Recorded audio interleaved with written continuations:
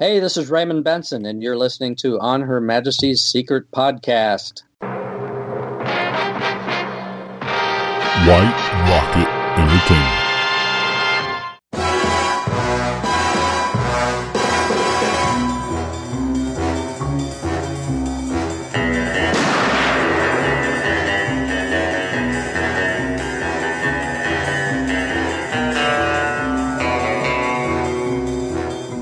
White Rocket Entertainment, podcast number 412.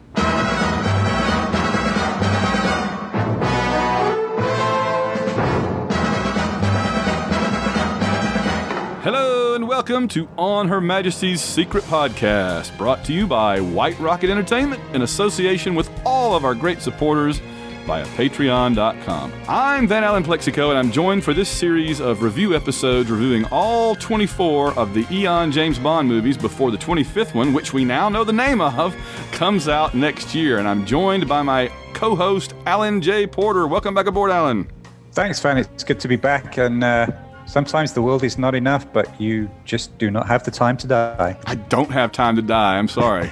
I don't have time to die right now. You have to come back later. Yeah. So, what do you think of that? Before we're going to talk, obviously, about The World Is Not Enough.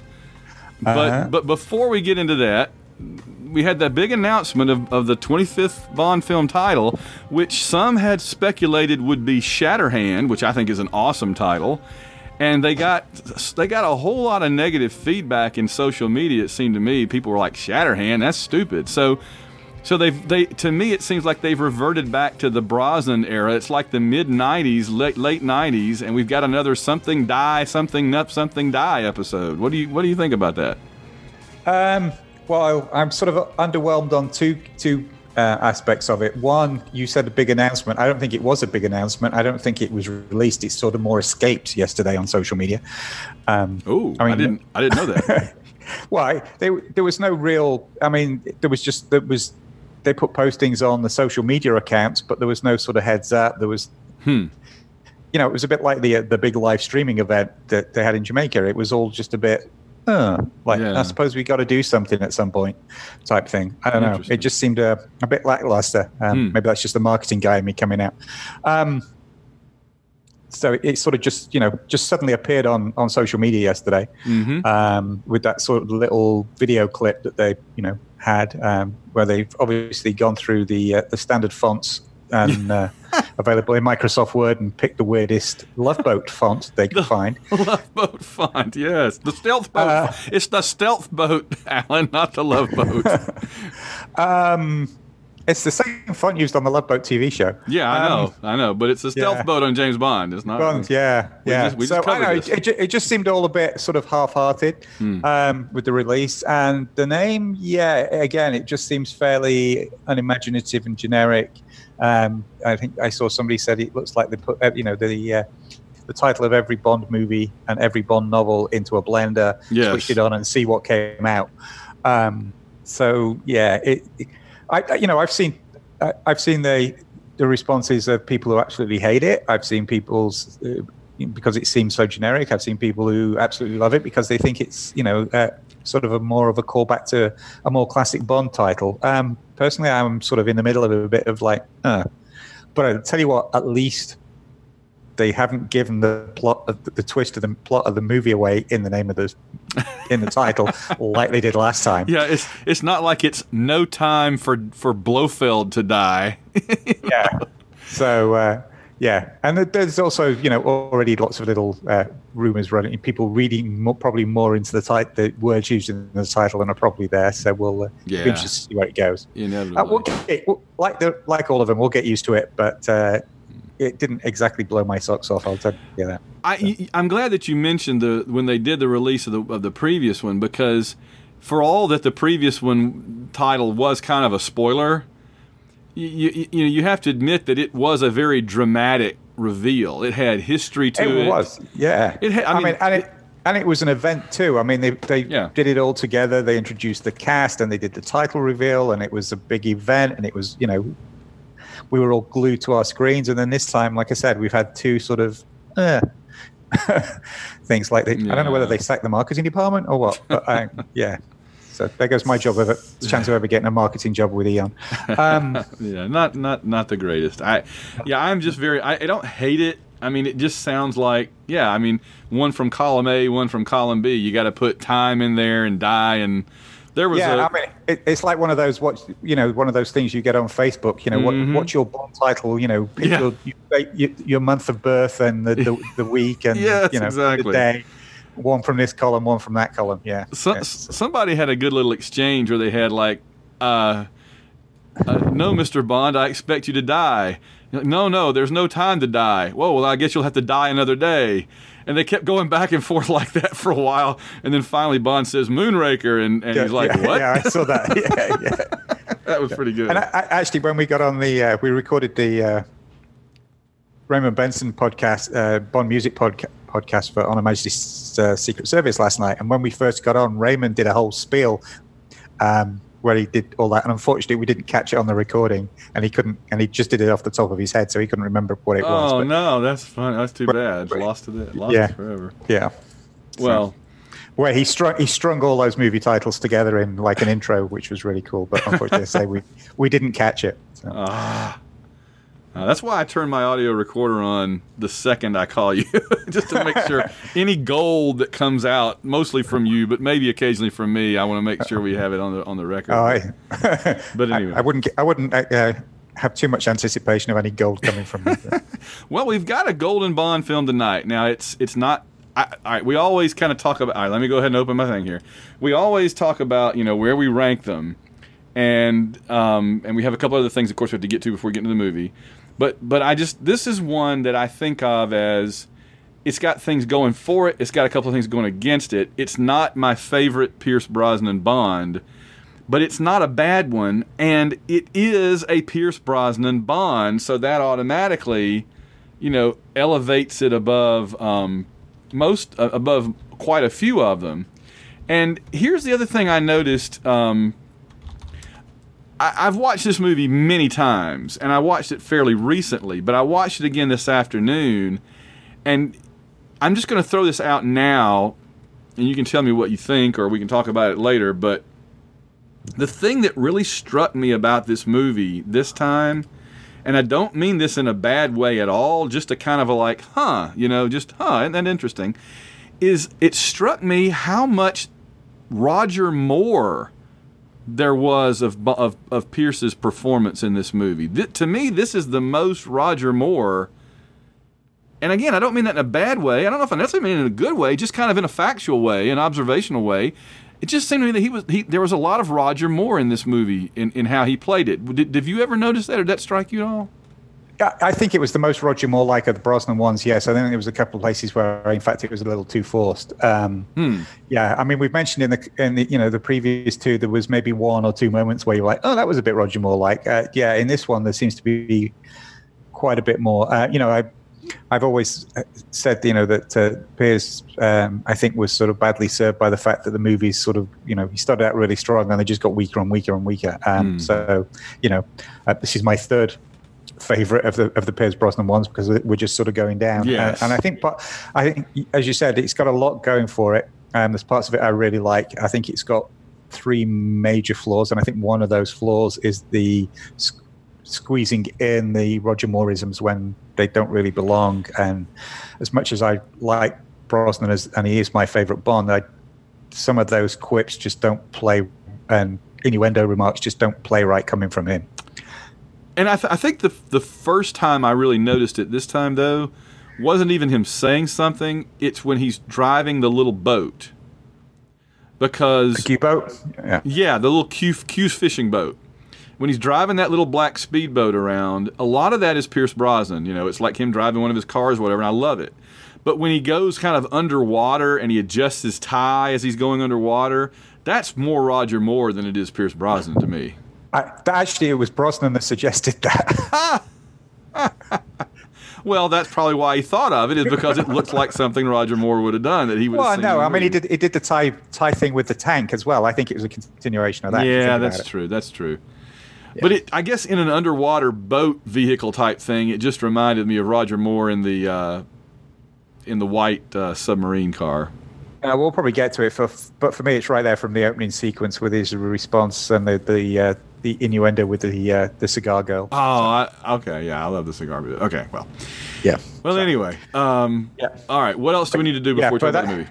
So you talked about what it is on the listing. So on my personal listing, this is pretty much just low of middle. It's 15 on my list.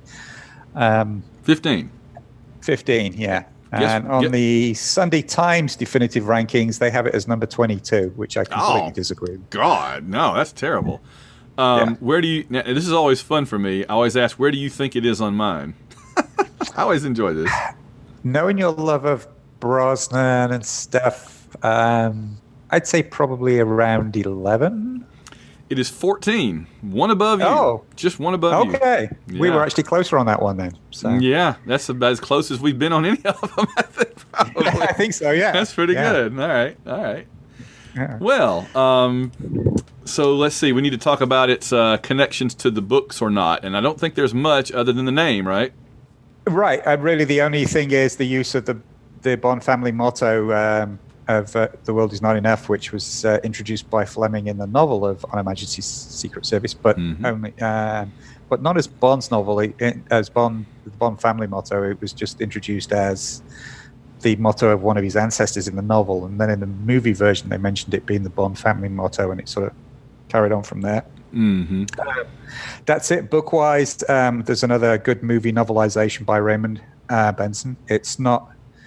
It doesn't add as much extra depth this time around as the last movie novelization does. It does add a bit more, but again, it's worth a read. It does add some stuff to the story.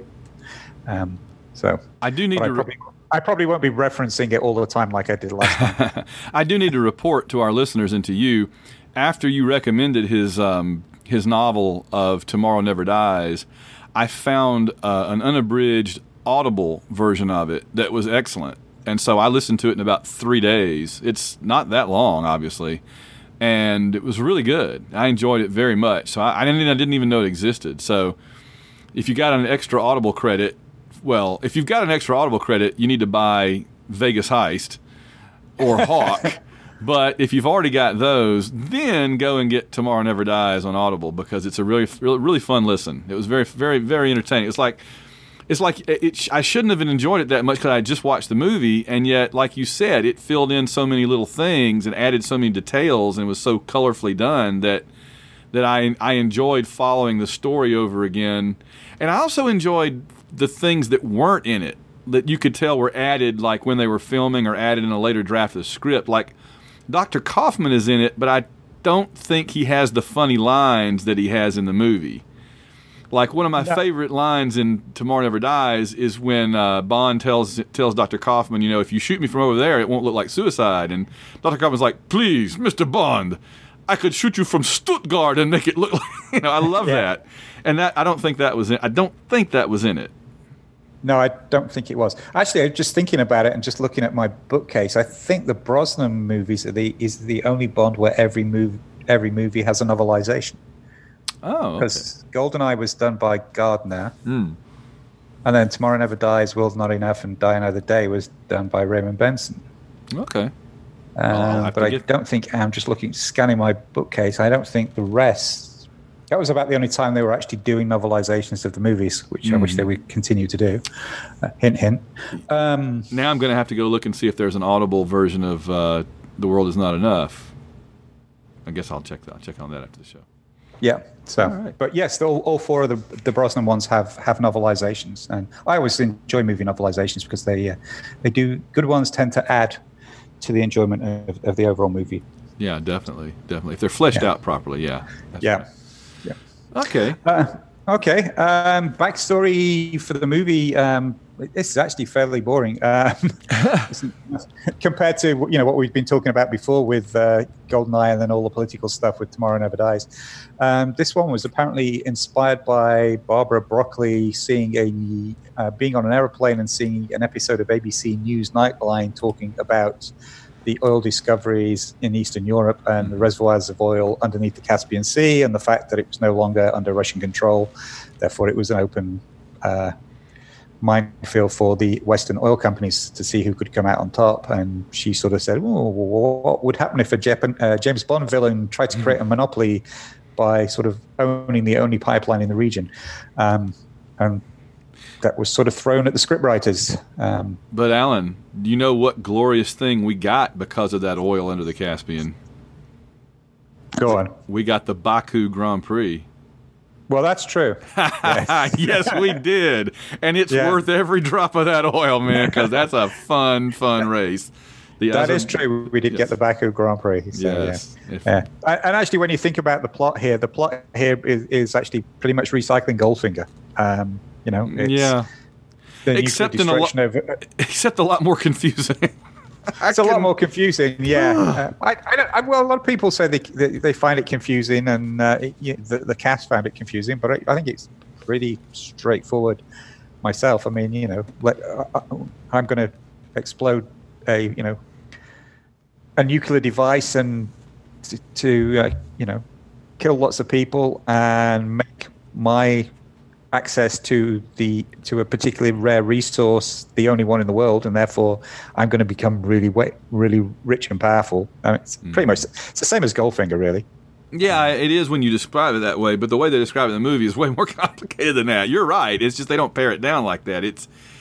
I mean, I've watched the movie a dozen times over the years, and I've never fully. I mean, I know that this is going on and that's going on, and they're over here and they're over there, but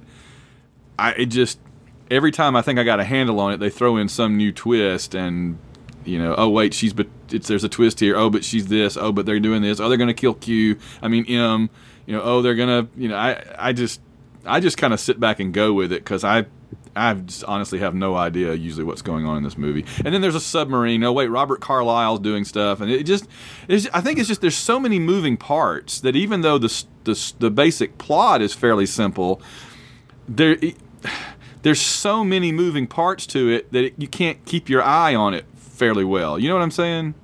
Yeah, and I think that's a Purvis and Wade thing that's sort of carried on of them sort of layering stuff on things on top of things on top of things instead of keeping it basic. This was the first one that Purvis and Wade worked on.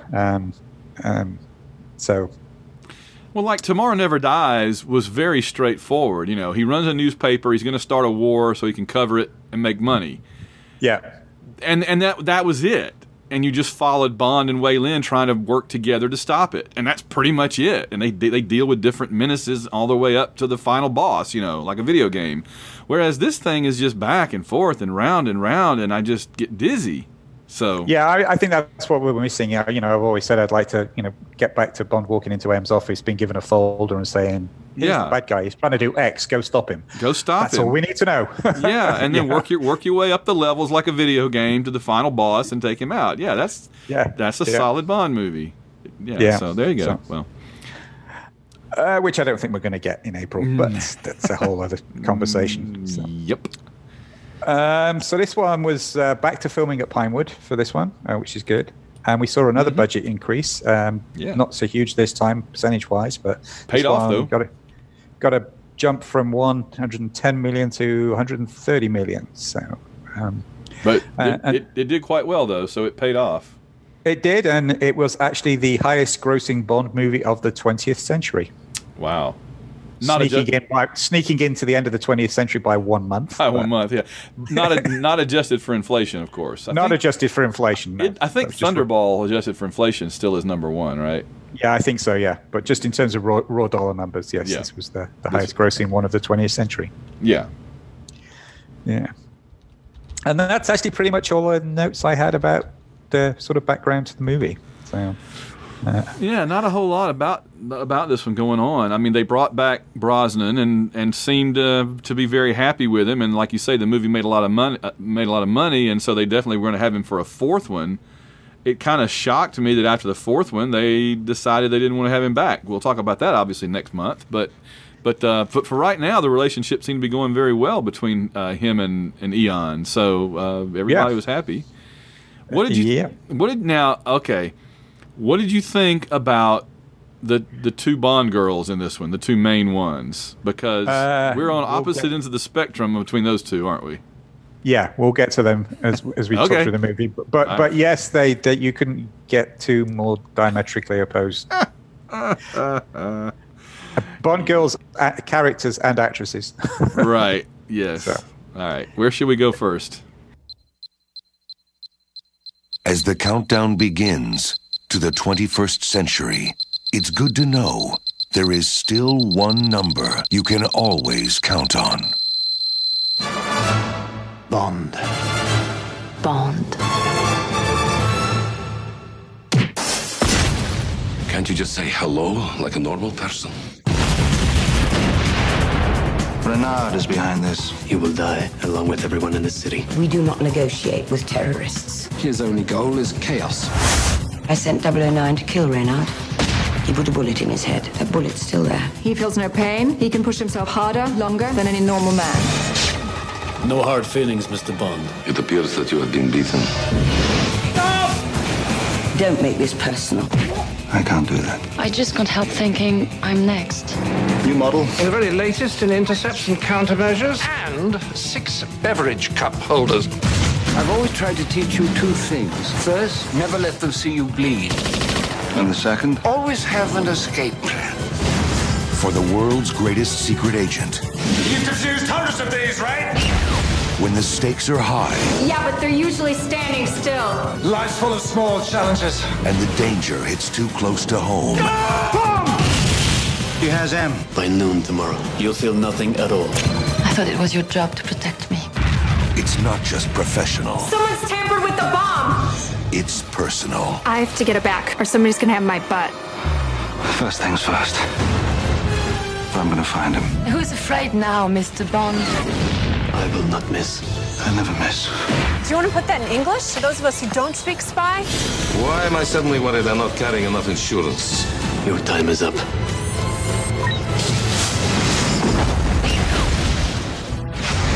The world is not enough.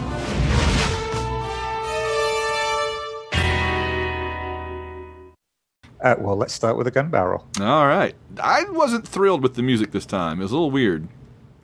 Yeah, it was David Arnold again, but it was, I don't know, the gun barrel was a little more funky. That's a very musical term for me there. Yes. A little more funky time around. I don't quite know what they did, but it wasn't as good as the last one. So no, I didn't think so. I think the last one was like the best one so far. Yeah, definitely. Okay. And then we get the first half of the longest pre-credit sequence, 14-minute pre-credit sequence. But it's so good. It's so long. It's like its own little. Well, you know, right? That, and I'm sure you were about to say this, so I'll just say it, so I'll have something intelligent to say. Is that they were going to stop it at the explosion, and then they said, let's just keep it going till the very end of the scene, and so you get like the first 15 minutes of the actual movie before the credits. I'd put it this way. It's been described as the longest pre-title sequence, but really it's not even. I think it goes beyond a pre-title sequence. It's basically just the first part of the movie. It is, yeah. I thought I'd read that they were actually going to stop it, or originally was the leap out of the window in Spain was sort of the end of it, and then they were going to do it. Maybe it was the explosion. Maybe it was the explosion, but you're right. They sort of did. They pulled what was going to be the opening part of the movie forward, and we get this nice long 40-minute sort of 2 sequences together. So we get Bond arriving at the Swiss office in Bilbao, trying to buy back a report. And again, I think this is part of where they start confusing the plot right out of the gate. I have no clue. I have no clue what he's doing in that office with Swiss bankers. It's a great scene. I love the thing with the body and he jumps out the window. It's great. I have no idea why, who, what, nothing. No clue. Well, the thing is, he goes in talking about, he's trying to buy back this report that why he's buying it back. Again, is explained in the novelization. Okay. But, he's trying to do that. But then he starts asking about another agent who was killed. That's never, ever mentioned again. Bond's like, I don't care about the money. I don't care about the report. I just want to know who killed this guy. And it's never, ever mentioned again. I assume we're meant to think it's Renard killed the other agent, but who that agent was, why he was important. Was it 009 maybe? I don't know, never mentioned again. Yeah. So, yeah. I mean, but you're right. Later in 009 is mentioned as shooting him in the head, right? Right, yeah. But not 009's fate, so I don't know if that was meant to be 009 or what. Yeah, it's just weird. Huh. Yeah. But that whole sequence is great, irrespective of why he's there. I love the trick with the glasses and the magnesium flare on the gun. Bond turning the table. Like I say, the one thing I don't like is the double take and innuendo with the cigar girl, who, by the way, I said I wasn't going to do this, but I am. In the novelization, has a name, has a backstory. You understand her connection with Renard, and it makes a lot more sense why she acts the way she does. Interesting. But I love the whole the gunfight in the office. Brosnan looks particularly mean, I think, when he turns the tables and grabs the other guy's gun and sort of just gives that backwards look. And then we find, the cigar girl killing the banker with the knife thrown to the back of the neck. That's a nice twist surprise. And then we get to, as you say, the trick with the blind pull, where he takes the blind pull and ties it to the henchman and jumps out the window and basically uses the guy as a brake. So he's great. Wait, are you telling me that the you say cigar girl? I thought it was like a banker girl that he says something about her figures are rounded or something. Yeah, but she's the girl on the boat. Oh, okay. No, I didn't even realize that. See, she's the assassin. That's why she's called Cigar Girl, because she's the one that gives him the cigar at the beginning. So. Okay. See, none of this registered. Again, I've seen this movie a dozen times and I had no idea. So there you go. Yeah. Wow. I feel stupid, but no, it's okay.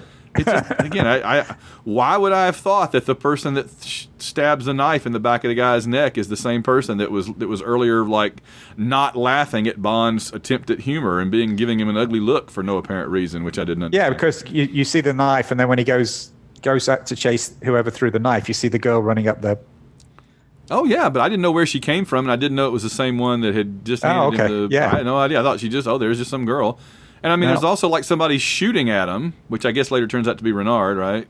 Right. Yeah. And Renard is the sniper. See, again, the very first scene in the movie, as cool as it is, I have no idea what's going on. There's just so many moving parts here.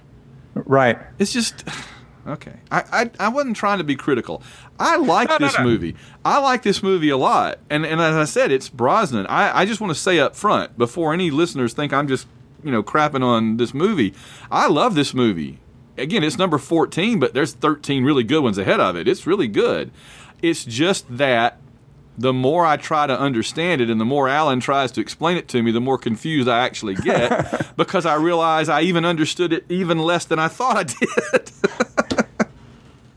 Okay. Maybe it's just the way I'm trying to explain it. No, you're helping me. It just makes me feel even dumber because I'm like, well, I should have known that, I guess, but Yeah, so I guess we find out later that Renard's the unseen sniper because he wants to make sure that Bond escapes with the money so he can take the money back to MI6 so that it, because it's a bomb. Never got that. So, yeah. Okay. So, I guess I needed to see it more than 12 times. Okay. Wow. So we get that whole sequence in Bilbao, which I think is pretty cool. Brosnan's jumping out the window with the. I assume that rope is something to do with the blind by the window, but why you would have a pull for a Venetian blind that's apparently about 40 feet long, I don't know. But yes, it was. Yeah. So unless it's not a blind pull, and somebody can tell me what it is, but that's what it looked like to me. That's what it looked like. Yeah. And then we can switch to MI6, and we get the Bond and Moneypenny innuendo with a cigar tube. Oh, I love that.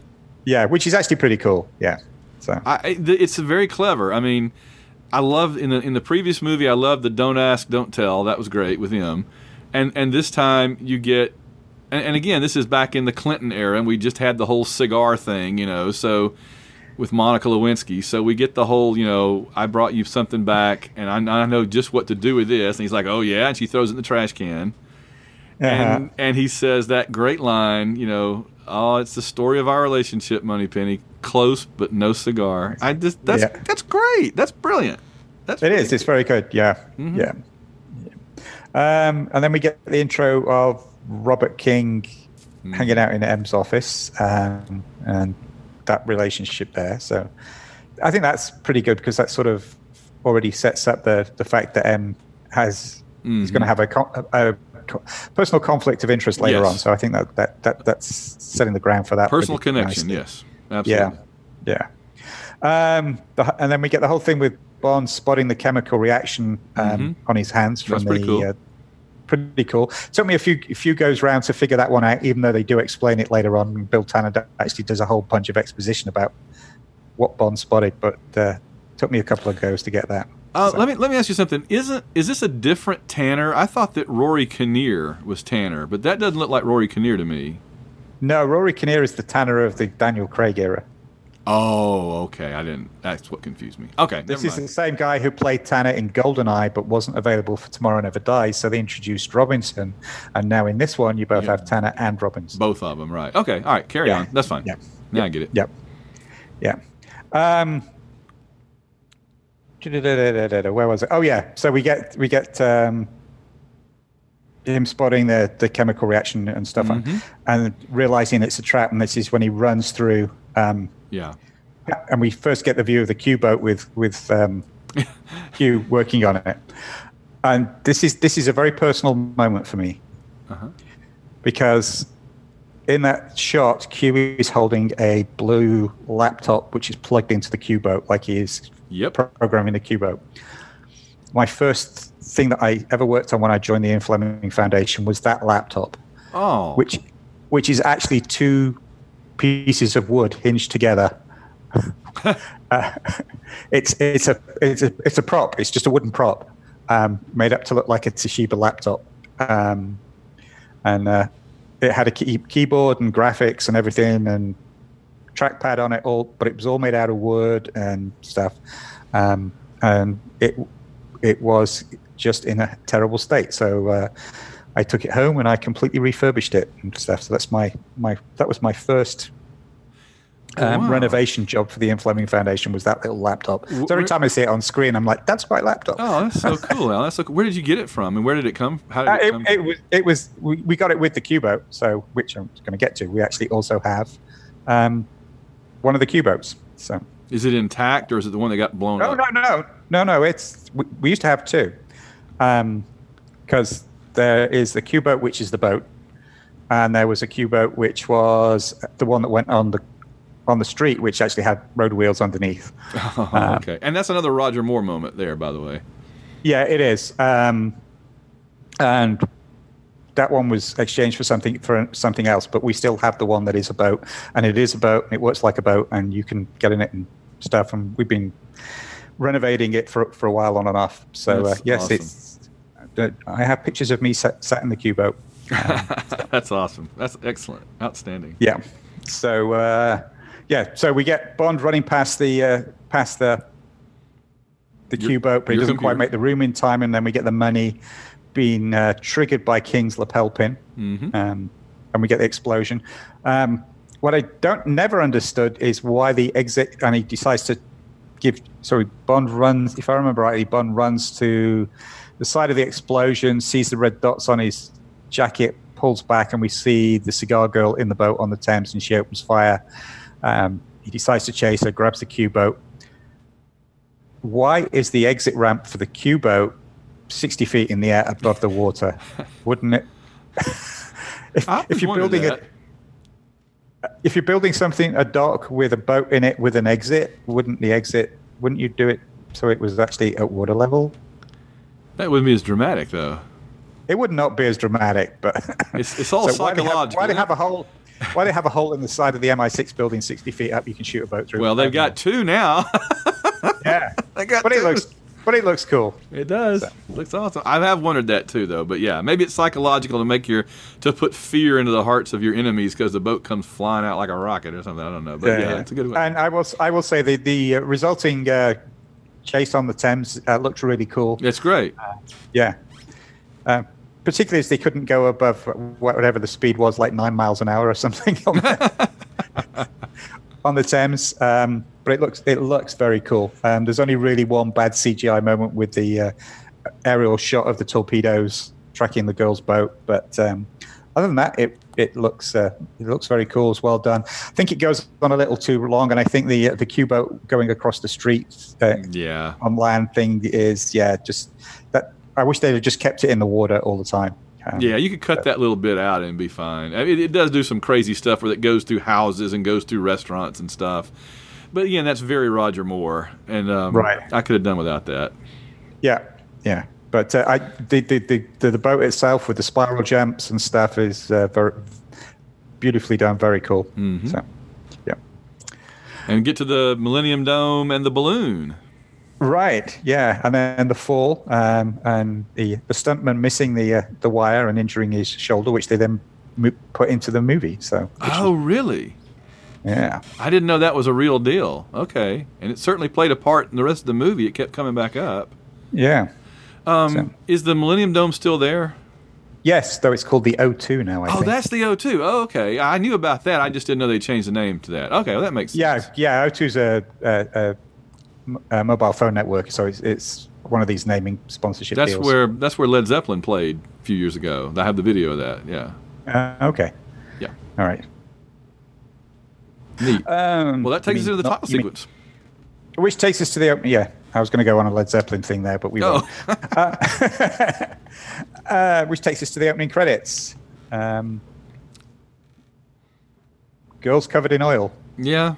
I mean, it's better than where we were in the 80s, but yeah. At least it fits the theme of the movie a bit more this time. Yeah. It's okay. Not horrible, not great, just kind of right in the middle, I guess.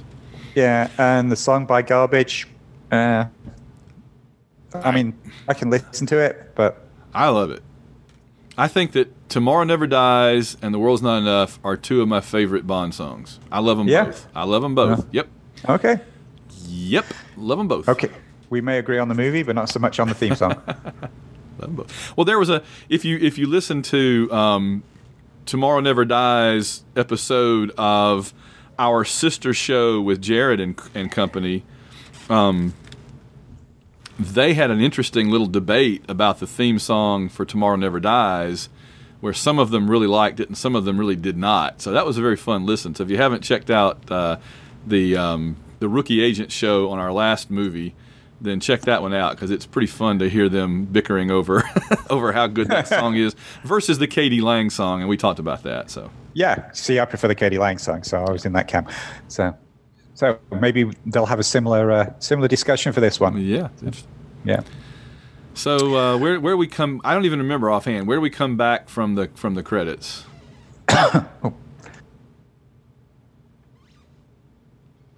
Excuse me. So we open up very briefly on the funeral, where we first see Elektra King. That's right. And Bond has his sling on the wrong arm, by the way. I love it. I never would have noticed that in a million years. I think he has it on his left arm. I'm trying to think. Continuity. Does he have it on his right? He has it on his right arm, but he's injured on his left shoulder, isn't he? Yeah, I think he's in his left shoulder, because every time they mess with him later, it's always his left shoulder that they're shoulder. Yeah, and I think he's got the sling on his right arm. Yeah. So very briefly that, and then we get to the MI6 offices in Scotland. Oh, this is awesome, Alan! This is so cool. It's like the castle from Outlander, and there's MI6. It's been a while. Remember back in the Roger Moore era, they'd go random places, and there would be MI6. But this one makes a bit more sense. It does. And again, Raymond does a great job in the novelization. Actually, gives a backstory to the castle and how MI6 ended up owning the castle. Nice. So it makes a bit more sense, and it seems a lot less random than the in the pyramids or wherever. It's the Queen Elizabeth, yeah. or on a sunken liner or whatever. So that's great. But I do love it anyway. Yeah, it's great. So we get Bill Tanner back, as we mentioned, and he gives the briefing on how the bomb was made and why Bond noticed it and all that stuff. The one that gets me here is we get that line of agents sitting around and stood around Bond while they're doing the briefing, and they're giving out all the folders, and Bond doesn't get one. Who are the other agents? Are they other 00s? I don't know. Or are they just other active agents? But it just sort of reminded me a bit of the sort of the Thunderball briefing scene where we had all the 00s. Yes. It sat in that line of chairs. So whether it was a bit of a callback to that or not, but it definitely reminded me of that. So. Yes. So if it was 00s, then there was a female 00 sat on Bond's right. So again, another movie with a female 00. Yeah, interesting. Was that a portrait of Bernard Lee's M on the wall, or that's something else? You're reading my notes ahead of me, but yes. Was it? Yeah, I had it for slightly later on, but yes, at one point when M gets up, I think it's more in the scene where it's just M and Bond on their own later, and M gets up and walks around. You can see a portrait of Bernard Lee as M on the wall behind her. Excellent. Which they are doing in Bond 25. Sorry, No Time to Die, with a portrait of Judi Dench as M. Nice, very good. In one of the scenes, so. Because we've already seen some on-set photos of that. So that's cool. So they're keeping that tradition going, which is nice. Yes. So we get Bond doing the seducing our token sexist named female character, Dr. Molly Warm Flash. Oh, God. It's hard to top some we've had in the past, but this one, I don't know if this is the worst, but this is up there. That name. Yeah. I like her, though. I like the Doctor a lot, and I like this scene a lot. Yeah, I also like the innuendo and the double play between her and Moneypenny later on. Oh, yeah, absolutely. You don't get enough of that. Absolutely. Yeah. And then we were into Q's lab, where we get Q being annoyed at the state of the Q boat. Yeah. So I'm going to think, because of doing the renovation of the Q laptop, I actually have files of all the graphic files that you see on the various monitors throughout the Q lab, like the boats and the schematics for the BMW and stuff like that. So after this episode goes live, I'm going to share some of those on the James Bond Lexicon Instagram account so folks can see those. Very nice. I was going to ask you this, though, when you talk about Q. So when Bond grabs the boat and takes off in it earlier, Q yells, "It's not finished yet," or "It's not ready yet," and I fully expected that to be setting up where something was going to malfunction or whatever, and it never happened. The boat seemed to be fine, so that never went anywhere, did it? No, it didn't. No. Okay. I was making sure I didn't miss something there. Yeah. It seemed finished to me. Sorry? It seemed like it was finished to me. Yeah, and it did it. You seemed to do everything it was meant to do. All the buttons worked. Yeah. So, yeah. And then we get, to me, what is one of the low points in the series, the introduction of John Cleese as our... I don't know. I love John Cleese in most things, but here it just seems stunt casting and the forced humor and slapstick is just completely out of place for me. Yeah, it didn't work great. And he's is he back in the next one? He's in Die Another Day, yeah. Yeah, and then that's the only other one, right? I mean, after that, he's gone. Yeah. Okay. Yeah. So I get the idea that Desmond Llewellyn was getting on, even though he was planning to come back for the next one. But this was I don't know. It just did not sit right with me at all. It still takes me out of the movie because it's like, oh look, it's John Cleese, ha ha ha, and he's being funny. Ha, ha, ha. You're right. It does kind of. I like it okay. I agree. I do like John Cleese, and I think he does. He does give it kind of a good college try, as they say. But yeah, I mean, I see what you mean. Yeah. So personal thing, it just doesn't fit with me. But what I do like is the scene immediately afterwards, between Bond and Q when he starts talking about the retirement, and he gives his "Pay Attention 007" speech. I've always tried to teach you two things. To me, that's one of my favorite exchanges in the whole of the Bond franchise between Q and 007. Actually, but if you ask me what two things had Q always been trying to teach Bond, I'd have said one of them was "Don't touch my stuff," right, and two was "Pay attention." Yeah. Don't let him see you bleed. Is not one I would have come up with. Yeah, there are great lines that it's two really good lessons. Never let them see you bleed, and always have an escape plan. But it doesn't reflect the previous anything movie in any way. No. It's great in itself. It just, if you've watched the movie, you're like... As a standalone exchange, it's really, really good. But when you think back to it, it's like, well, he never said any of those in the previous 18 movies. No, not a single time, no. Yeah. Oh, well. So, and of course, the tragic thing is that Desmond Llewellyn died in a car accident just 1 month after the movie was released. So so it sort of gives it an added poignancy that that was his final scene. But you know what? I'm glad that it's obviously horribly tragic. It played out that way, but if it had to happen that way, I'm glad that he did get to do a farewell as opposed to just another scene and then he never is seen again. Yeah, me too. I'm glad he got that exit scene. Yes, exactly. So. Yeah. And we get Bond reviewing the Electra King kidnapping files and suddenly realizing that the ransom note is the same. The receipt for the money for the report is the same as the ransom. That was a bit of a stretch. And suddenly it's like, oh, it's Renard. He's back. And then we get the whole exposition on Renard via the holographic projector. It's very heavy exposition heavy. There are parts of this movie I love, and there's parts of this movie that I just about tune out because it just gets to dragging a little bit. Right. And we said, the interesting thing about the whole setup with Renard is basically it's Stamper's story from the last movie that they never used. That's right.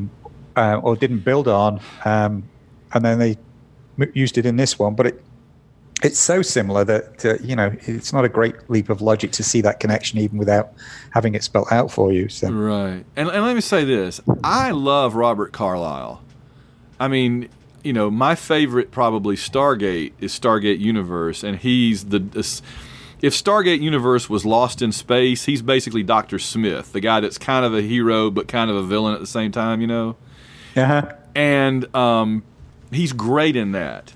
And when I saw this movie in '99, I'd never heard of Robert Carlyle, and I found him completely boring. I didn't like him at all. I think that Sophie Marceau is a great villain in this movie, but I thought that Robert Carlyle is just a vacuum that sucks all the energy out of the movie. I didn't find him interesting at all.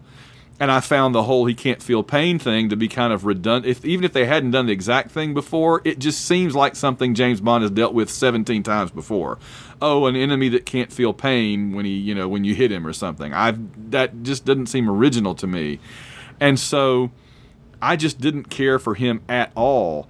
And I got to tell you, now that I can really appreciate Robert Carlyle and I enjoy him in other things, I go back and watch this movie and I still don't like Renard at all. He's still utterly boring to me. I am with you 100%. I'm not a Stargate guy, but Robert Carlyle for me is the guy from The Full Monty. That's where I first got to know him.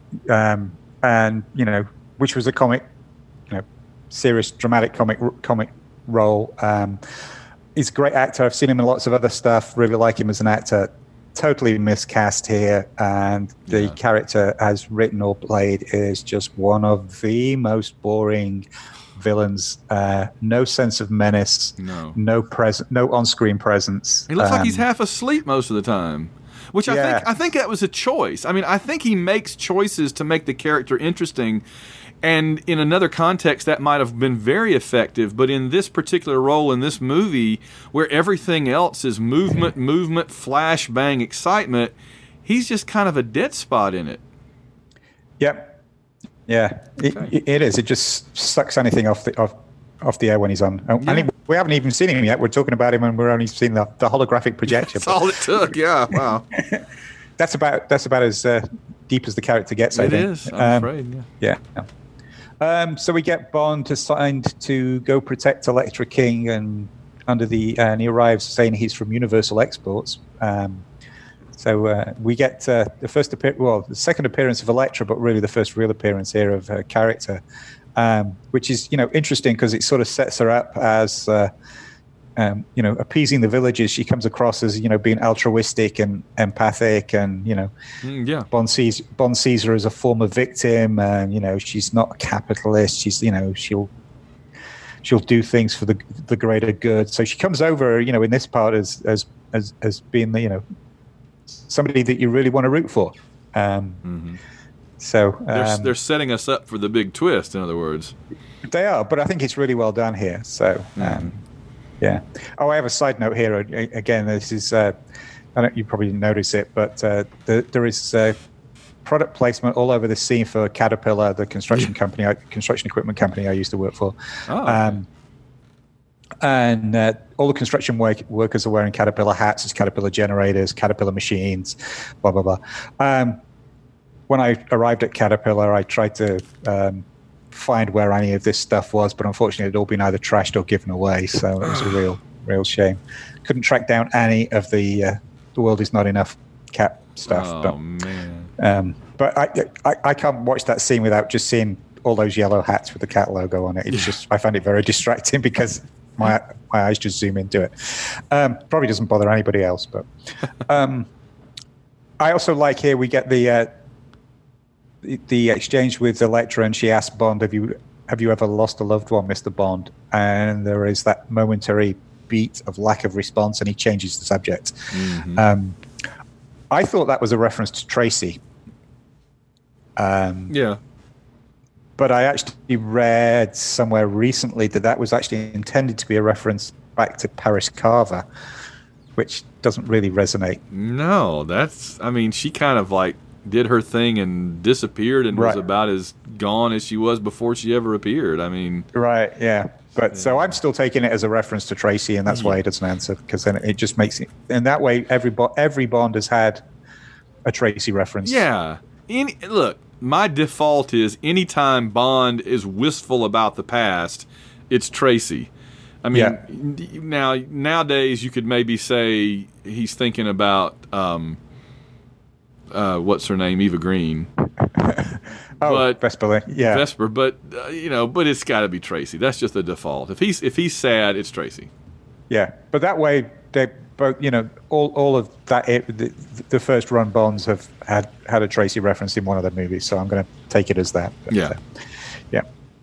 And then we get the whole, again, a bit more exposition heavy explanation about the pipelines and blah blah blah. So, yeah, whatever. Again, clueless. Yeah. But that leads into, for me, one of my favorite parts of this movie. Wait, is this where we first see the helicopter? Oh, actually, yeah, when he's driving, you're right. When he's driving to where the work is, you get to see the helicopter with the blades cutting through the trees. And you've got to, the first time I saw this, I'm like, oh, okay. It's just like so obvious. This is the old reverse Tchaikovsky thing, right? Where it's like, if or whatever I'm trying to say, the Russian writer that said it, where is it Chekhov? If you see a gun, Chekhov, if you see a gun on the mantelpiece, it needs to be used by the third act. Or something. And the counter to that is, if you're going to use a gun in the third act, you need to show it on the wall in the first act. And here they're just showing it to us so that it's not out of nowhere later. Yeah. It almost needs a big label that says, "You will see this later." It doesn't need that label, though. That's the problem. But yeah, no, it is a pretty cool. It's a pretty cool deal. I like it. It is. I read. I think I read that was actually originally going to be used in one of the other movies. No, either GoldenEye or Tomorrow Never Dies. It was a thing that they found when they were looking for other ways to other lethal things that we can throw at Bond. And they were going to use it in one of the earlier movies, but they couldn't fit it into the script, so it ended up in this one. So, still cool. More Brosnan versus helicopter action. We get that a lot. Yeah. Well, it has to be a helicopter in every Bond movie. Yeah. So, talking of helicopters, so Bond and Elektra get in the helicopter and go up to the top of the mountain and jump out the helicopter because it can't land. And they're off skiing, and we get Bond on skis again. Great. Yes. I'd love seeing Bond on skis. Yes. That's one of the handful of environments you really like to see Bond in every few movies. Yeah. So, and it's a very cool sequence with the Parahawk attacks, and Bond sort of outwitting the Parahawks. Oh, by the way, another Ian Fleming Foundation moment. We have 3 Parahawks. Of course you do. Yeah, of course we do. There are actually 2 different types. There's one for the airborne shots, and one with because it was meant to have a snowmobile engine underneath it for when it lands and they can use it on the snow. If you actually had the engine in it, it's too heavy for the parachute. That's what I was thinking. So the airborne ones actually have a fiberglass dummy engine in them, and we have 2 of those, and then we have one of the land ones that actually has an actual snowmobile engine in it. That's cool. So, those so we get the power hooks. They're pretty cool, and I understand that was a vehicle that was designed just for the movie. It wasn't an existing thing. I'd never heard of it. That's for sure. Yeah. Yeah. So cool. Cool, and then we get the ski jacket igloo thing when they get caught in the avalanche, and Bond pulls the ski jacket and it sort of inflates around them. And we had seen it earlier. And we've seen it earlier with John Cleese. So we knew. The interesting thing is we get Elektra's panic attack, which seems to indicate that she has claustrophobia. Mm-hmm. Never talked about again. Never picked up. Or before. Yeah. I was assuming it had something to do with her kidnapping or something, but it doesn't really track exactly. I was very confused by that. Yeah. Yeah, I assumed it was something to do with the kidnapping, that she, at some point it had been revealed she'd been kept in a small and close, but it's never mentioned again. No. So There we go. And then we get we move to your favorite Grand Prix destination, Baku. Yes. So and then we get to Valentine's Casino, if I remember rightly from here. Now, see, this is how you do a Bond. Is he a Bond ally? I guess he's kind of a reluctant Bond ally. He's about as reluctant of a Bond ally as you get in any of these movies, right? I mean, he's kind of in the same category as a Karen Bay or a Tiger Tanaka or the big idiot from the last 2 movies.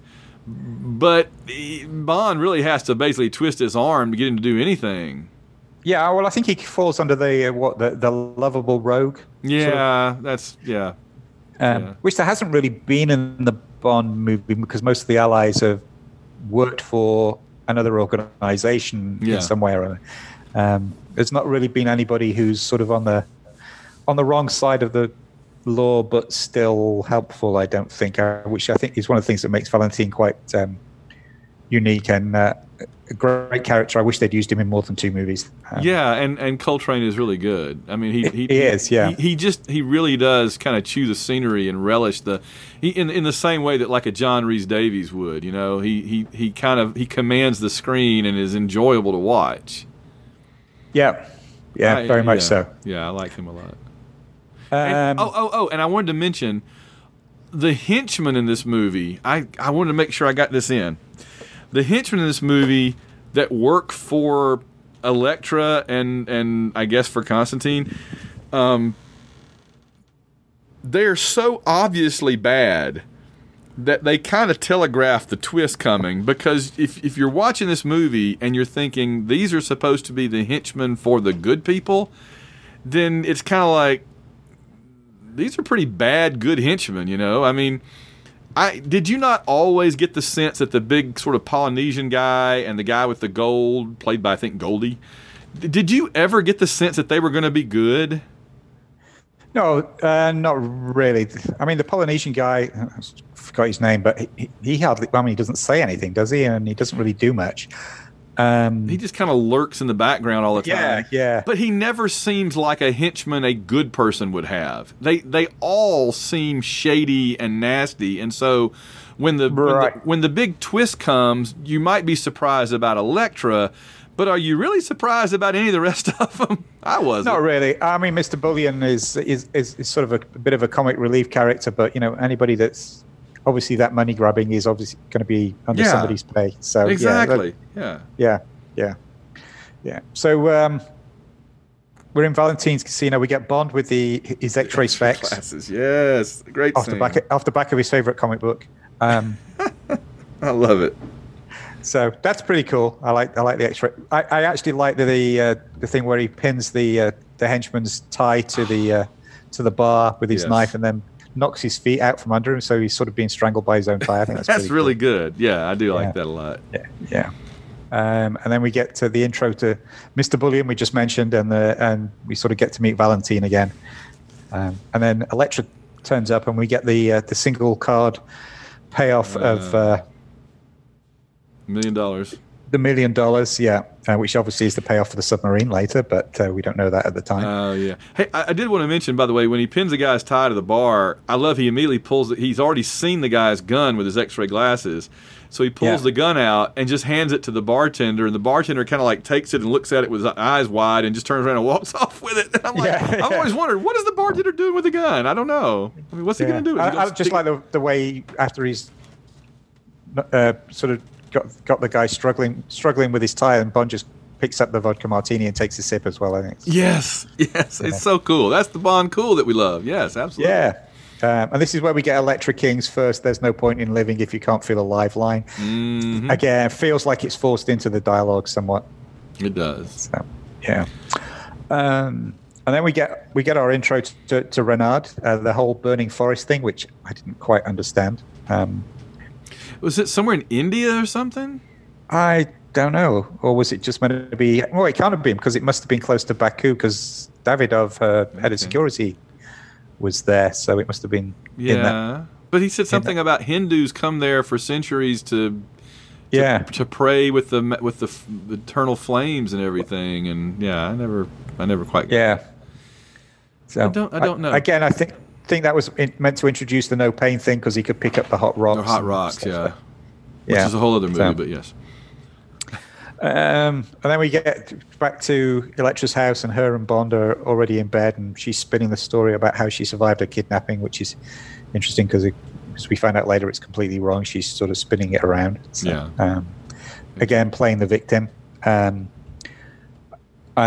Bond leaves. How could you leave Sophie Morceau in bed and go? Anyway. He leaves and goes off to play sneaky Bond in the security office, and then Davidov turns up with the Jeep, and he's got the dead Russian inspector guy in the trunk. Yeah, there's a lot of switching of identities in this portion of the movie, and this is another place where I start getting a little lost. I'm like, okay, he's supposed to be him, but he killed him, but okay, whatever. So you just go with it. So then they fly out to the reclamation site, and I'm gonna do another. We got a lot of the vehicles from this movie. Near Fleming Foundation moment here. So you're probably not even going to see this, but when Bond gets out of the Jeep and puts his hand out to shake the commander, and the commander shakes Bond's hand, all right, and welcomes him to the site. Blah blah blah. In the background, there is a Russian Energy Group Jeep that passes in the background. I guess it's probably on screen for like 2 seconds. We have that Jeep, and it's a complete wreck, but it's Jill's favorite vehicle. Whenever we go up to the workshops, that's what she has to work on. So whenever she sees it on screen, she always shouts out, "There's my Jeep!" That's amazing. It's just amazing all the she stuff loves that little Jeep. It's amazing to me how much all the stuff that you guys have accumulated.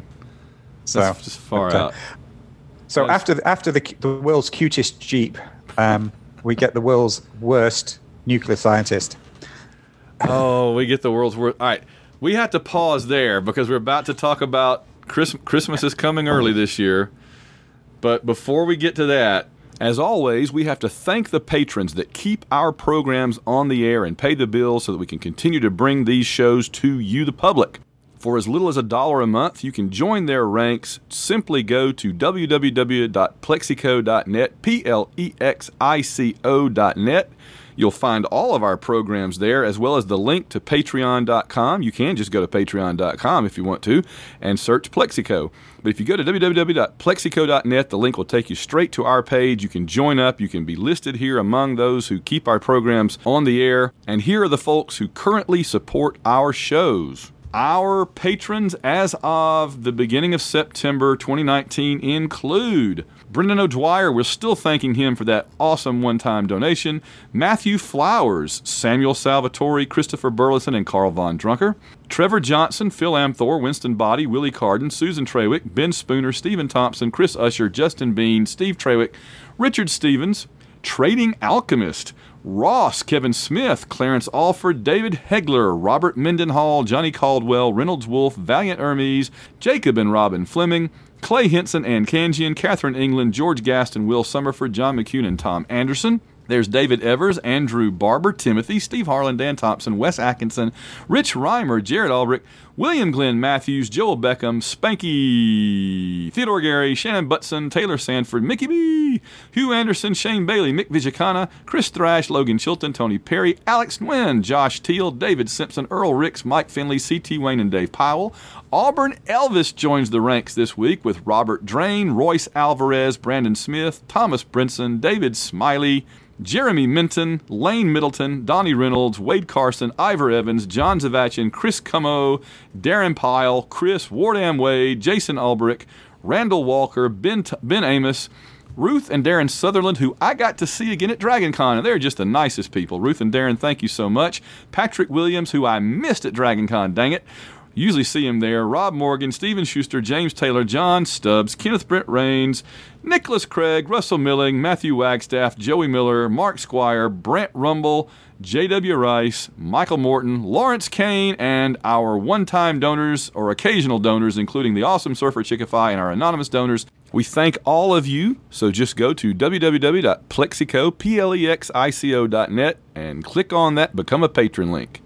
All right, now, so you were just bringing us up to the arrival of the great, the awesome, the amazing Christmas in August. Christmas in whatever month it is at that point. You mean the worst Bond movie casting ever? Wow. You don't hold back, Alan. How do you really feel about this person? I got to be honest now. If we're going to lay our cards on the table, she is pretty abominable. Wait, what's the word that the British use? I can think of a lot. Diabolical. Yes, that's it. Okay. That's the one. That's okay. That's the one you guys like to use a lot. Is diabolical. I like that. I like that use of it. But in a lot of ways, that's true. But I got to tell you, she parades around in that little green tank top, and suddenly I'm paying attention to the movie again. Really? Oh, I just cannot stand her in this. I don't know. Maybe it's just something about little tank tops in me. Maybe I just got a fetish. What, do you know what it is about the little tank top and that? It's so obviously Lara Croft's outfit. It's like really, you couldn't even come up with an original costuming for her. Wow, I didn't even think about that. But you're right. No, you're right. I'm too hypnotized to think straight.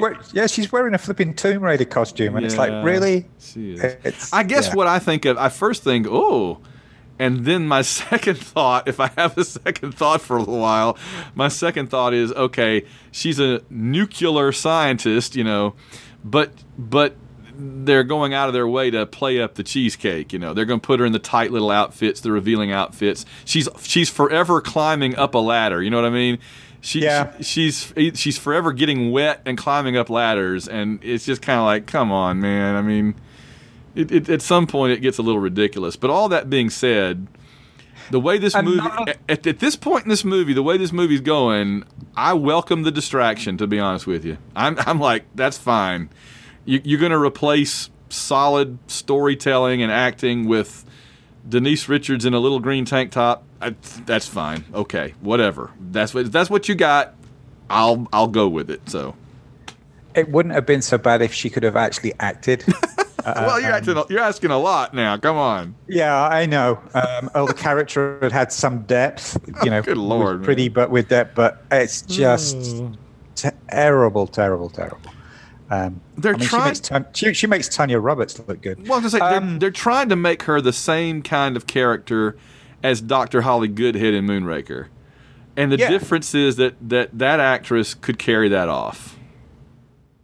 And if you consider who had been Bond's sidekick in the previous movie, I mean, come on, we go from Wei Lin to this. Yeah, wow, that's true. That is true. Talk about taking a step back.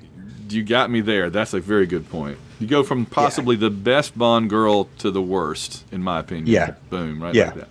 Yeah. So, like I said, there are three things that really put me off this movie. It's the Roger Moore-isms. It's Renard is the most boring villain. Yep.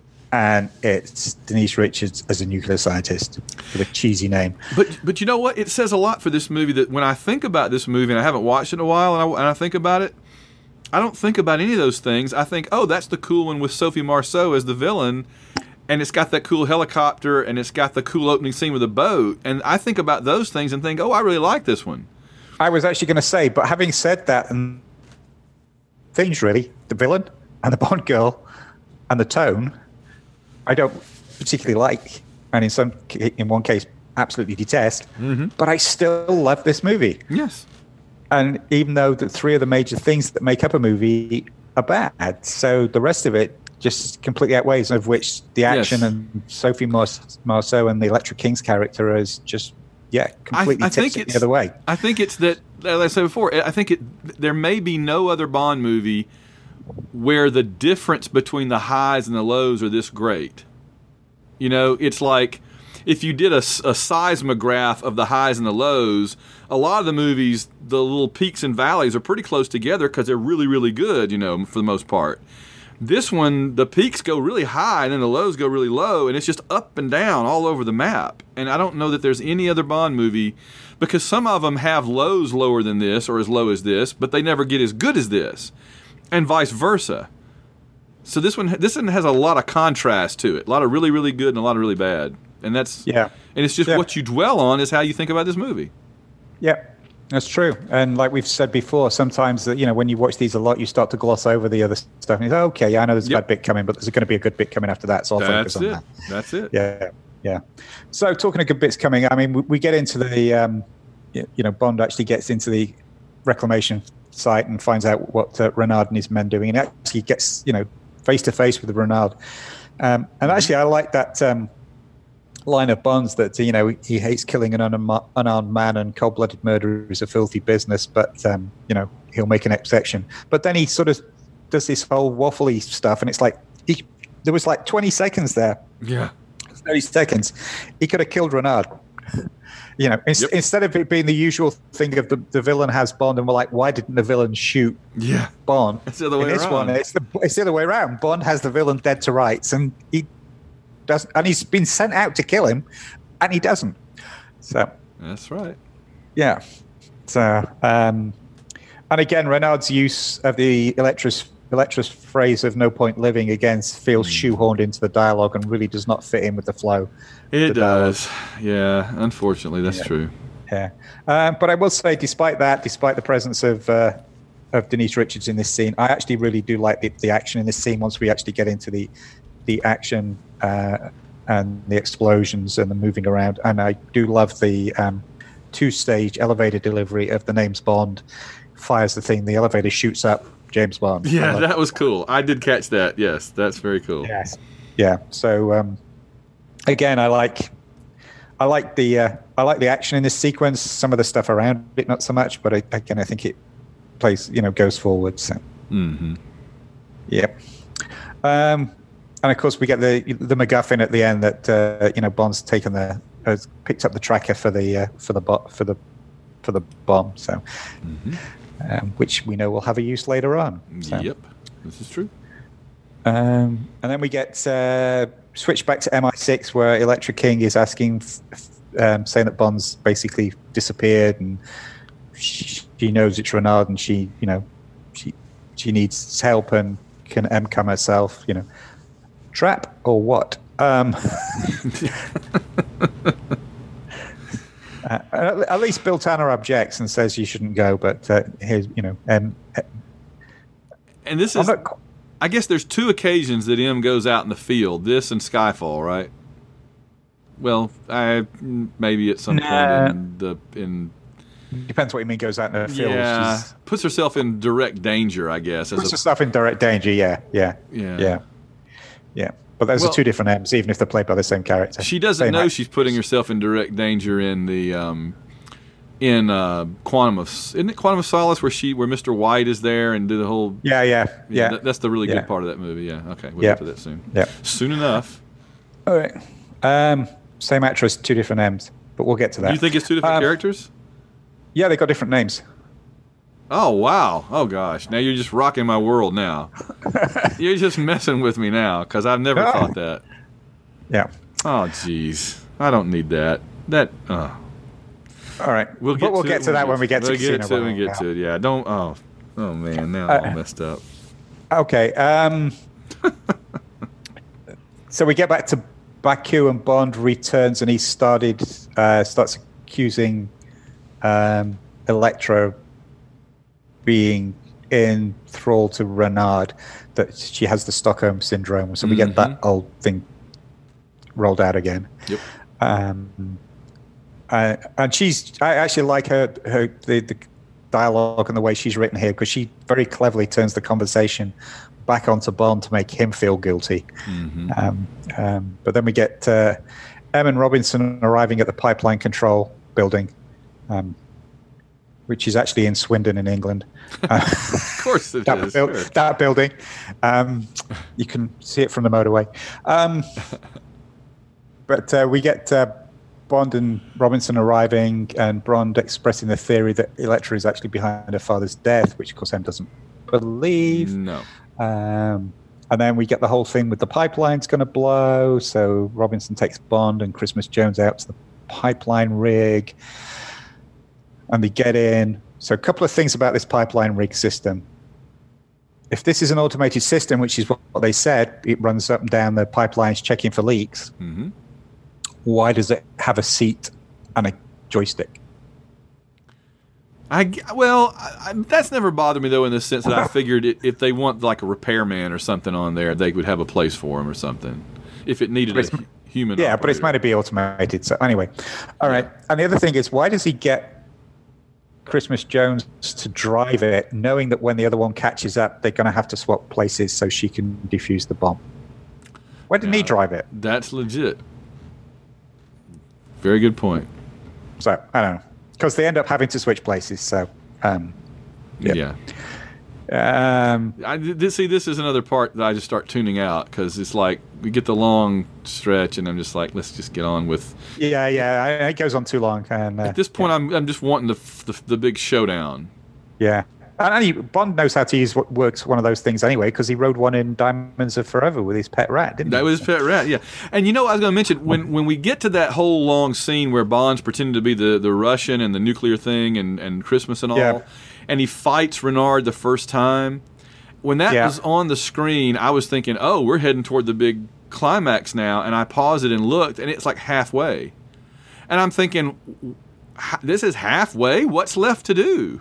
I'd kind of forgotten some things, obviously, but it's weird how this movie is structured very strangely, I guess, is what I'm trying to say. Well, it is until you think about the twist at the end, because when you're watching it without knowing the twist, you're thinking, well, okay, this is Bond against the big villain. Yeah. That should be at the end of the movie, but it's not actually Bond against the big villain. Exactly. It's Bond against the henchman.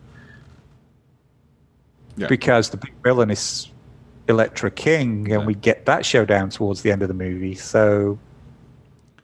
It structurally is the normal Bond thing of him usually having a tussle with the henchman about halfway through. Yeah, that's right. It just throws you off because of the expectations, I guess. But you think he's the big villain, so yeah.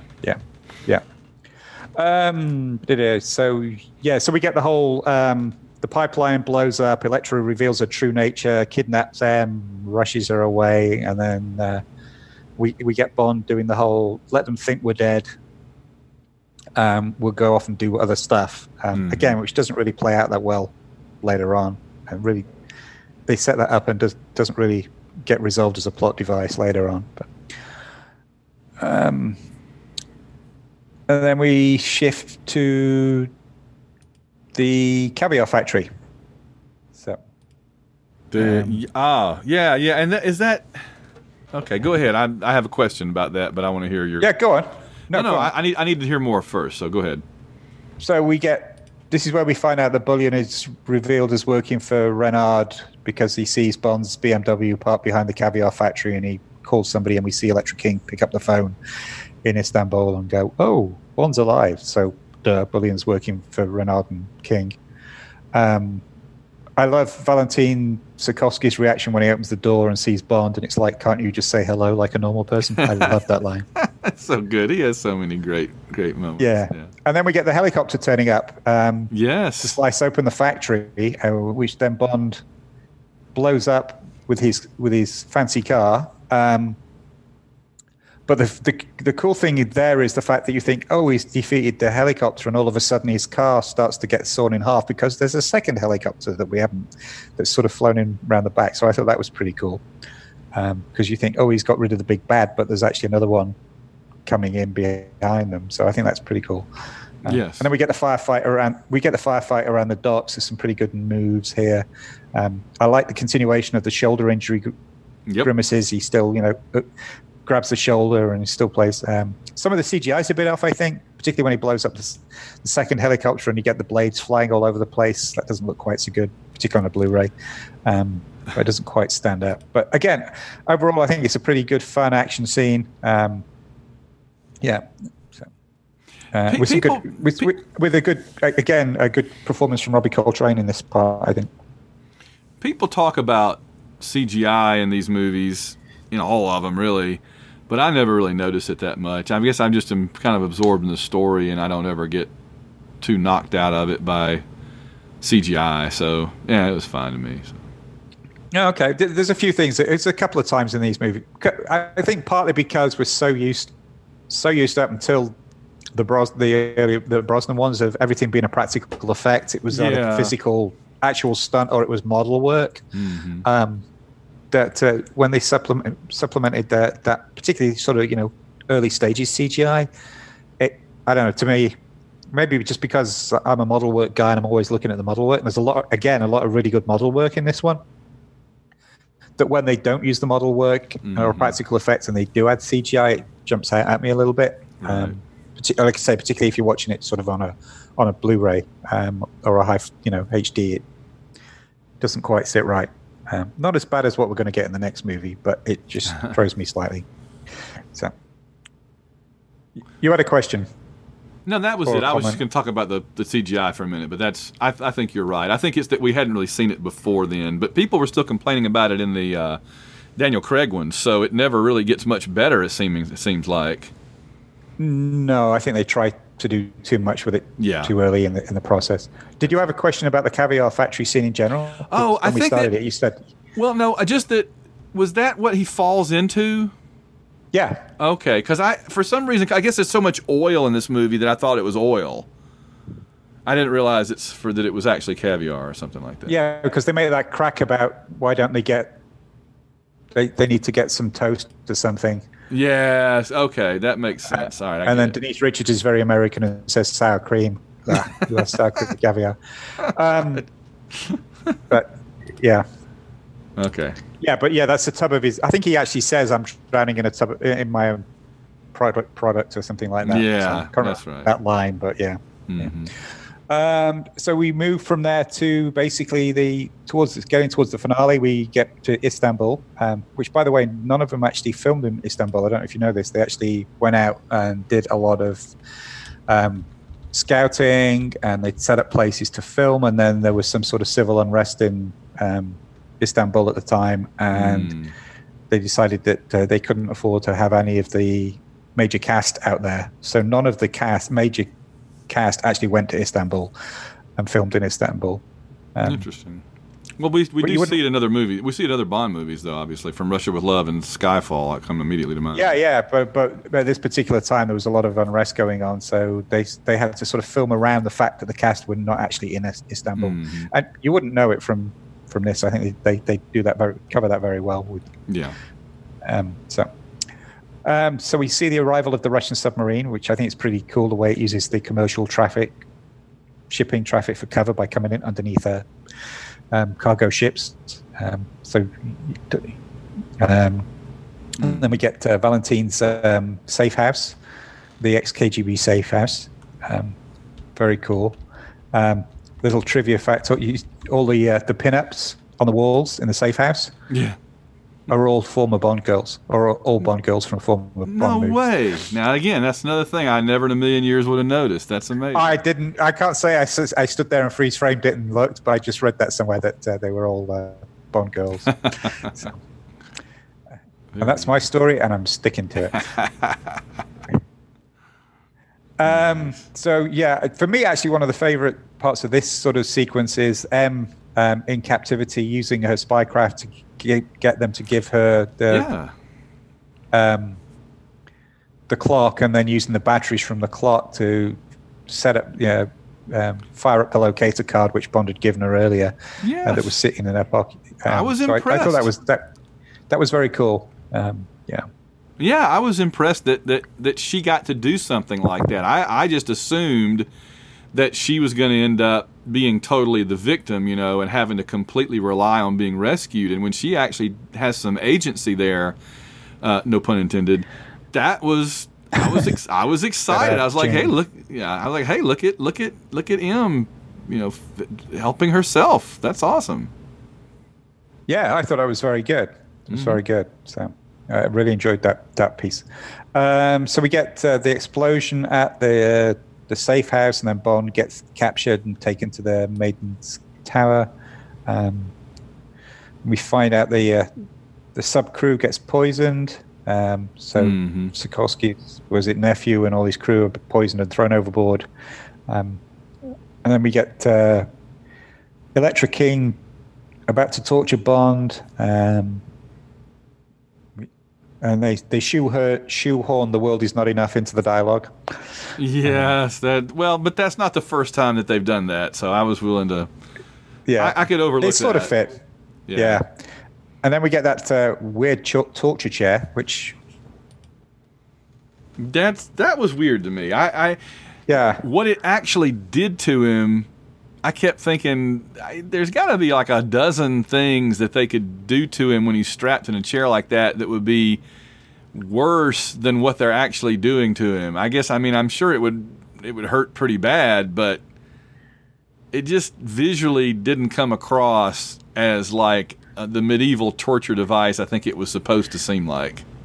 Yeah, I think you're right. I think visually, it's obviously was meant to, put pressure on the neck and eventually break the neck, but it's not a very visual, grisly death. It just didn't work well for a movie scene. I think it probably would be horrible and nobody would want to do it, but it just, I just remember watching it the first time and going, "That's it? That's all they're doing to him?" I'm sure it's horrible, but it just, they needed something more visually interesting, I think. I don't know. Yeah. And again, it didn't really fit in with anything else that had been talked about up to that point. Right. Yeah. And this is where King reveals that actually she was the one who manipulated and turned Renard to do her bidding, and she's the big bad. So we get a long way into the movie, even though they start building the suspicion earlier on that she's not probably all she seems to be and stuff, that it's only really towards the end that we actually find out that he's going off to die, and to be honest, she doesn't really care. Renard's going off to die on her behalf, and she doesn't really care as long as she gets what she wants, and she's the manipulator, which is interesting. It is. I think Sophie Marceau played it brilliantly. It was such a multi-layered, multifaceted character. I know we'd had femme fatales before, but I think this is the only one where the actual lead villain has been a woman. Yes, I think everything I've read is that this is considered the first one where the actual main villain was female. Yeah, so I know we'd had female henchmen or henchwomen before and sidekicks and stuff, but femme fatales. But yeah, I thought it was brilliantly played. One of my favorite Bond girls, if you like, Bond villains, Bond actresses. Excellently played. So yes, yeah. Like I said, couldn't be much more further away from the other one. And then we get Valentine and his men arriving. I love the line, "I'm looking for a submarine. It's big and black, and the driver is a very good friend of mine." Another awesome. You can tell I like Valentine's dialogue because I keep quoting it. So, yeah. And then he gets shot by Elektra, but he uses his cane rifle to free Bond. This is another one where Bond was basically going to die. And is rescued by somebody else. He doesn't rescue any, but through his own resources. Which was it was interesting that she bought that he was trying to help, that he was trying to kill Bond instead of helping Bond there. Yes, it was. Yeah. He sold it. He did sell it.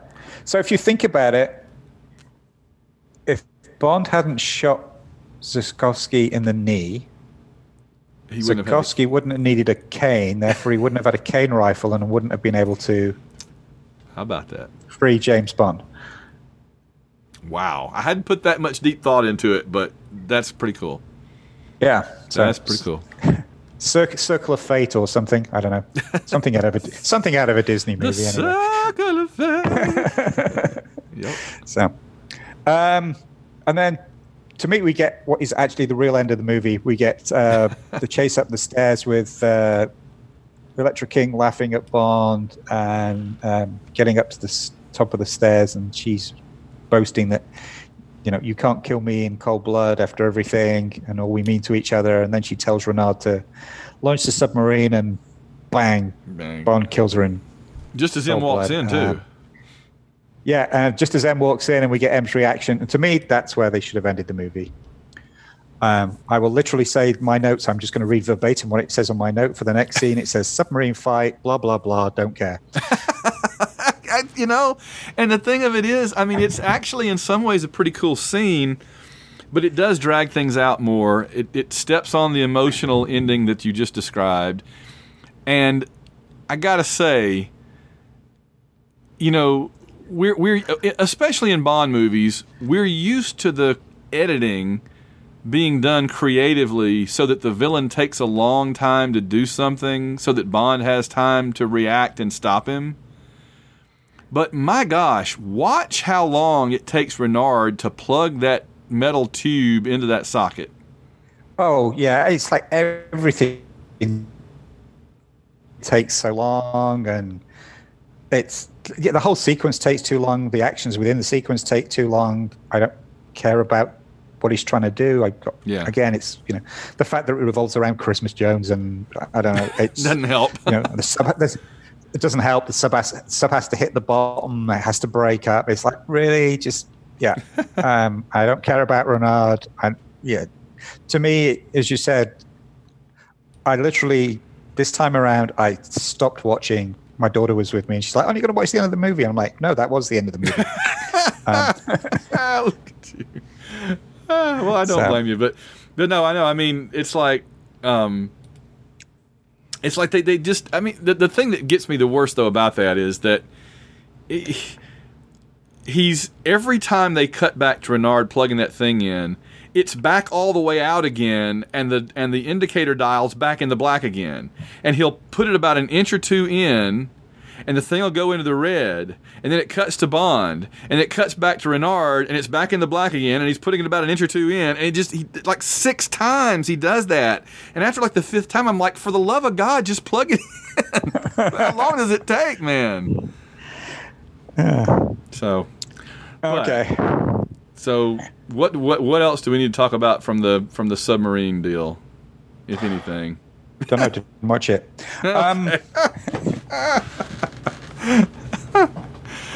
Well, I mean, I do like the bit where, and it's kind of predictable, where he tells Christmas, we're filling up with water, but you have to stay here, and when this light turns red, you push this button or I die. And then as soon as he leaves, she gets flooded out, and she has a hard time doing that. So then he's trying to breathe, and he's like, why isn't she pushing the button? Why isn't she putting the button? Why did I leave my life in the hands of Denise Richards? Oh, Lord, what was I thinking? Yeah. And then she finally does, and he goes in, and then we get the fight. And it's not horrible, but it is dragged out, and you're right, it does kind of come after the emotional climax, and it's, and here's the thing too, it undermines the argument that she's the main villain, because now, why are you fighting the flunky when you've already killed, why are you fighting Oddjob when you've already killed Goldfinger? Right. Other than the fact that he's the one with his finger on the nuclear trigger, which well, but again was a bit like Goldfinger, but at least with Goldfinger we had the coda of him actually facing Goldfinger at the end because Goldfinger escaped, and so it just doesn't, I don't know, it just doesn't play well. So if she's the final boss in the video game, she shouldn't be well before the climax of the movie. Right. But Yep. well. Oh well. And then we get the horrible thing about Christmas coming twice a year or whatever the joke was. I thought Christmas only came once a year, something like that. Yeah, whatever, yeah. Whatever. Yeah. So interesting, no end credits song this time, though there was one actually written. And it was called Only Myself to Blame, and the melody is actually used throughout the Electric King's theme throughout the soundtrack. Interesting. Okay. It's the melody. And Japan actually had its own version, its own market-specific end credit song called Sweetest Come Again, whatever that means. That was something to do with Christmas, apparently, coming twice a year. Probably, yeah. But well, what's the final music then? I don't remember. If it's not the theme, if it's not another song, is it just music, just orchestral? Yeah, just orchestral. David Arnold. Okay. Yeah. Yeah. Right. So, and that's pretty much it. And we get another Roger Moore moment, because the whole thing where they're using the infrared thing to spot the two of them, and it's supposed to just be Bond, and then he moves over, and then he's turning red, and he rolls over, and then I'm like, this is such a Roger Moore ending. All we need is for M to say 007, and she does. Yeah. And when she says 007, I'm like, this is like the end of Moonraker or the end of The Spy Who Loved Me, all those Roger Moore ones where he ends up in bed at the end while everybody from MI6 is watching on some kind of a TV monitor. Yep. And I'm like, okay. Yeah. Yeah, I mean, for me, as much as I like this movie, I'm bragging on John Cleese here, but I don't mean it personally. Sorry if you're listening, John Cleese. For me, the moment that John Cleese turns up in this movie is the start of the spiraling down of Brosnan movies. There's some good stuff that happens after this, but for me, this is the turning point in the Brosnan movies. Then they just start to decline slightly from that point on. They have their high moments. Even the next one has a few high moments in the first half. But yeah, I don't know why that.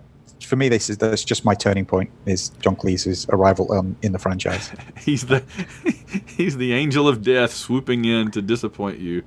Yeah, probably. And bring disappointment. Like I said, my apologies, Mr. Cleese, if you're actually listening. Yeah, and he does. Yes, we're big with him. Yeah. With the former Pythons. Now I know. And again, I've said this a couple of times before, but I just want to make clear. I love this movie. It is a good one, but we're just finding a few things that bother us about it. We wish they could have done a little better, maybe.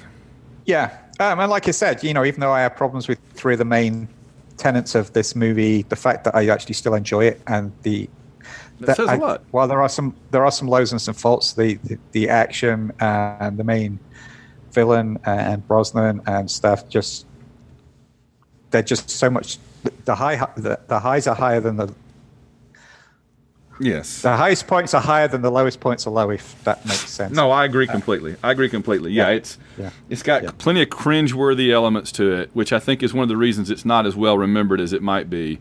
But it's also got a lot of really good moments. And I'll say again, so we've seen 3 Pierce Brosnan pre-title sequences now. We had the bungee jump and the whole thing with 006 in Russia at the dam. We had the terrorist bazaar up in the Himalayas, and we've had the boat chase. Which one do you like how would you rank them? I actually think in the order. In that order? In that order, yeah. Like I said, for me, the Brosnan movies are sort of law of diminishing returns. Yeah. It started out with one of the best, and just each one has just got subsequently slightly worse. Yeah, but they're all great. I like all three. But I would lot. say that, but the pre-credit sequences as well. Again, I'd put GoldenEye of those. I'd put the GoldenEye one, the bungee jump first. I mean, that's one of the all-time classic Bond opening sequences. So yeah, I agree. But I agree too. Yeah. Well, all right. So I think that brings us to the end of The World Is Not Enough. And wow. We've got one more Pierce Brosnan to go, which makes me sad because A, we've got one more Pierce Brosnan to go, and that's all, and B, which one it is. But that's okay. We'll get through it. There's a lot about there is, folks, there's a lot about that one I do like. There's probably more I like about it than most of you, and I know that it gets run down a lot, but I like a lot about it that other people don't. So we'll have that to talk about. And man, we've only got one James Bond left to go after that one in terms of the character, the actor. We're almost to the Daniel Craig era. We're rolling right along. So I did want to mention, I want to pass this along to our listeners, that Jared from the Rookie Agent show and from the music show with Raymond Benson and you, Jared and I were just chatting a couple of days ago, and I suggested to him that when we both of our shows get caught up, we should do a joint roundtable one-off show where we just talk about the whole series, things we like the best and the worst, and just kind of do like an hour conversation, highs and lows. How does that sound to you? That sounds great. You really think we can do that in an hour? Well. That sounds great. That would be fun. So sort of do that before Bond 25? Maybe so, yeah, depending on where it all comes out. Because we've got just a handful more to go, so. All right. Well, I guess that will do it for tonight. Be sure to check out the Raymond Benson, Alan Porter, and Jared Albrecht Music of Bond show that we do on this network. Be sure to check out the Rookie Agents, and then join Alan and me back again next month for Die Another Day. And Alan, I think your M is calling with your assignment, so I'll let you go off, and we will talk to you next month. Okay. Looking forward to it, Van. That one should be a really fun conversation. It should. All right.